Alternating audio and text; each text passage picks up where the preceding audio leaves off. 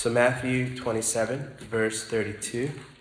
It says, as they were going out, they met a man from Cyrene named Simon, and they forced him to carry the cross. They came to a place called Golgotha, which means the place of the skull. There they offered Jesus wine to drink, mixed with gall, but after tasting it, he refused to drink it. When they had crucified him, they divided up his clothes by casting lots. And sitting down, they kept watch over him there. Above his head, they placed a written charge against him. This is Jesus, the King of the Jews.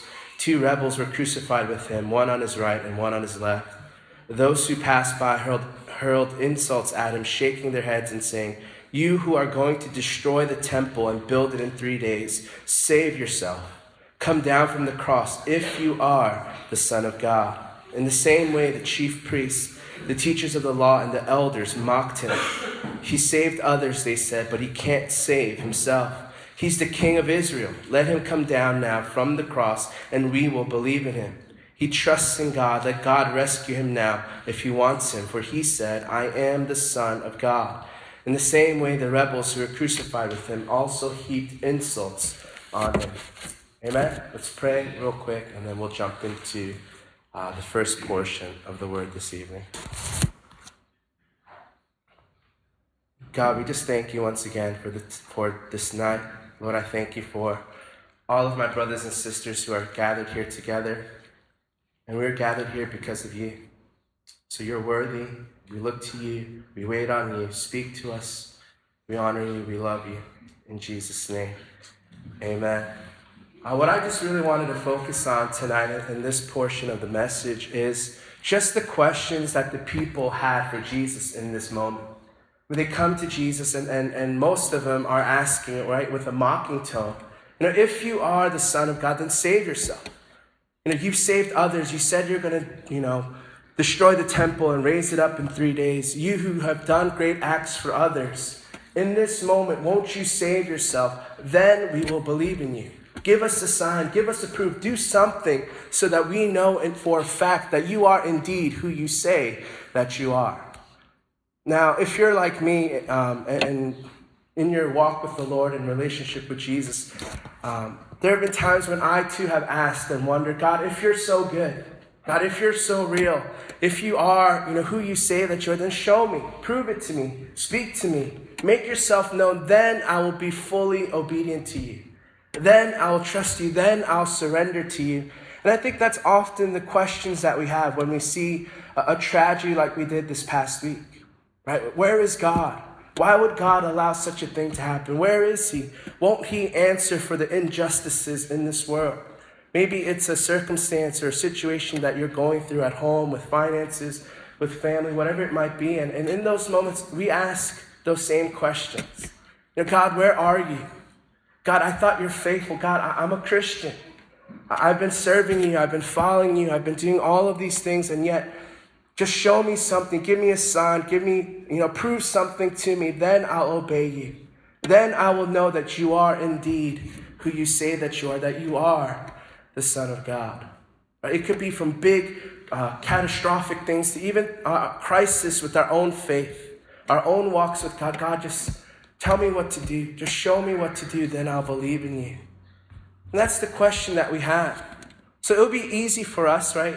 Or at least for me to admit that's it and say that, if God made it very clear of who he is, right? If God would just, walk into this room tangibly and we could see him with our eyes, then we'll believe. Then we'll trust him. Then we'll, give all of our possessions away or whatever. And I've come to a place where I realize that's not how Jesus operates, right? Jesus didn't prove it to the enemy, right? He asked the same question, if you are the Son of God, and he passed that test. Now the people, the crowd are chanting the same thing. If you are the Son of God, then prove it. And Jesus is not willing to budge or prove anything to us because he's going after our hearts. Right? We would think that it would be easier if God just made it so clear, so evident, so, spoke to us tangibly or audibly and all of these different things. Then we'll know what to do. But if you look in Scripture, there was actually a time when that happened. Right? In the Old Testament, God comes to the scene. He rescues the Israelites from Egypt. God is very clear. They see miracles that are very powerful. the Red Sea splitting. They're fed by manna. They see all of these things. God guides them. They don't have to wonder, God, which direction do you want me to go? Because a pillar of cloud is there, as well as a pillar of fire. And God's call to them is, come join me. I desire a relationship with you, intimacy with you. Come to know me. I want to know you. And the people reacted by saying, nah, we're good. We're actually kind of afraid. So Moses, you go do your thing and we'll go build, a golden calf. That's kind of how people have reacted to God being so clear, so evident, his presence tangibly there, speaking audibly to people, and yet people's hearts were still distant. At the end of the day, they were thankful for the miracles, but yet they were so quick to grumbling once again. Now we could say that, the people reacted like that because, they were in the wilderness. Of course you're going to be in a bad mood if you've been in the desert for 40 years. So they're like, nah, we're okay. There was another time then when God was very clear. His presence was tangible. He spoke audibly to prophets, and that's when Israel finally became a nation. God blessed them. They were so prosperous that other kings from neighboring countries and cities would come to find out about God. Right? The Queen of Sheba's testimony, her declaration is, wow, there is no God like Solomon's God. But yet, even if you look at them, they heard God. God was so close. He blessed them. And yet their hearts turned to idols quickly. Right? Before you know it, the nation of Israel was broken up. They went into exile because even though God was there present, answering every single one of their needs of saying, God, are you real? Right? You're not going to doubt that when you see the priest going in and dying. Okay, he's legit. But even then, when God was so real, spoke to them, answered all their qualms, they had no doubts if he was real or not. Yet their hearts at the end of the day still went to other idols. So I think that's where Jesus comes in. Not so much to answer those questions because he's done it before. God, are you real? Tell me what to do and I'll do it. And humanity has shown that honestly we won't at the end of the day. So God comes because he realizes it's not so much about meeting our demands, our asking for proof, but it has to be an inside job in our own hearts. The only way that God could do that is by coming as a man, by willing to go to the cross. That's how much Jesus loves us, that he's not willing to meet our demands, but answer the deepest needs of our hearts. Because Jesus could easily in that moment be like, all right, you want a show? I'll give you a show. I love that about Jesus because he's so humble. He has nothing to prove. He's so secure in who he is as a son of God that he doesn't have to prove it to the enemy. He doesn't have to prove it to the crowd. But he's so secure in who he is that he wants to make us like himself. It's the inside job that Jesus has come to do. That's why he's willing to suffer.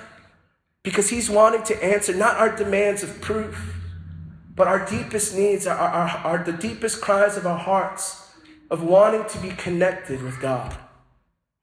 Philip Yancey, he's a Christian author, and this is what he writes about God's love, is that he doesn't burden us with proof.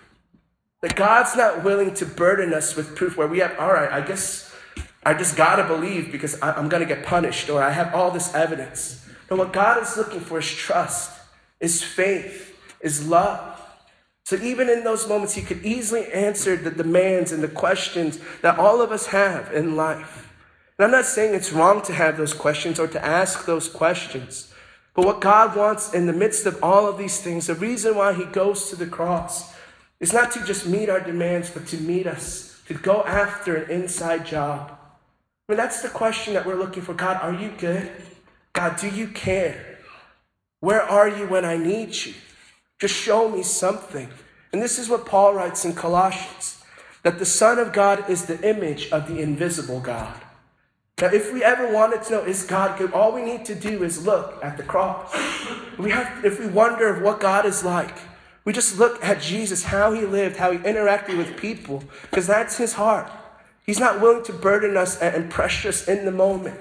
That he loves us so much that he's even willing to be silent when we search for him. But he's there, he cares, he went to the cross. That's the question in suffering. So that's even in the midst of that, he's still good. And I want to close with this quote from Tim Keller. as I transition to Pastor Rachel. It's from Tim Keller. And this is what he says about suffering. Right? In those moments, we ask God, why? God, why am I going through this? Why is this happening? Why are all these things happening? And at the end of the day, only God knows why. And sometimes he doesn't share. But the reason why Jesus suffers, right? The reason why Jesus suffers isn't to eradicate suffering, but so that when we too suffer, that we would become like Christ.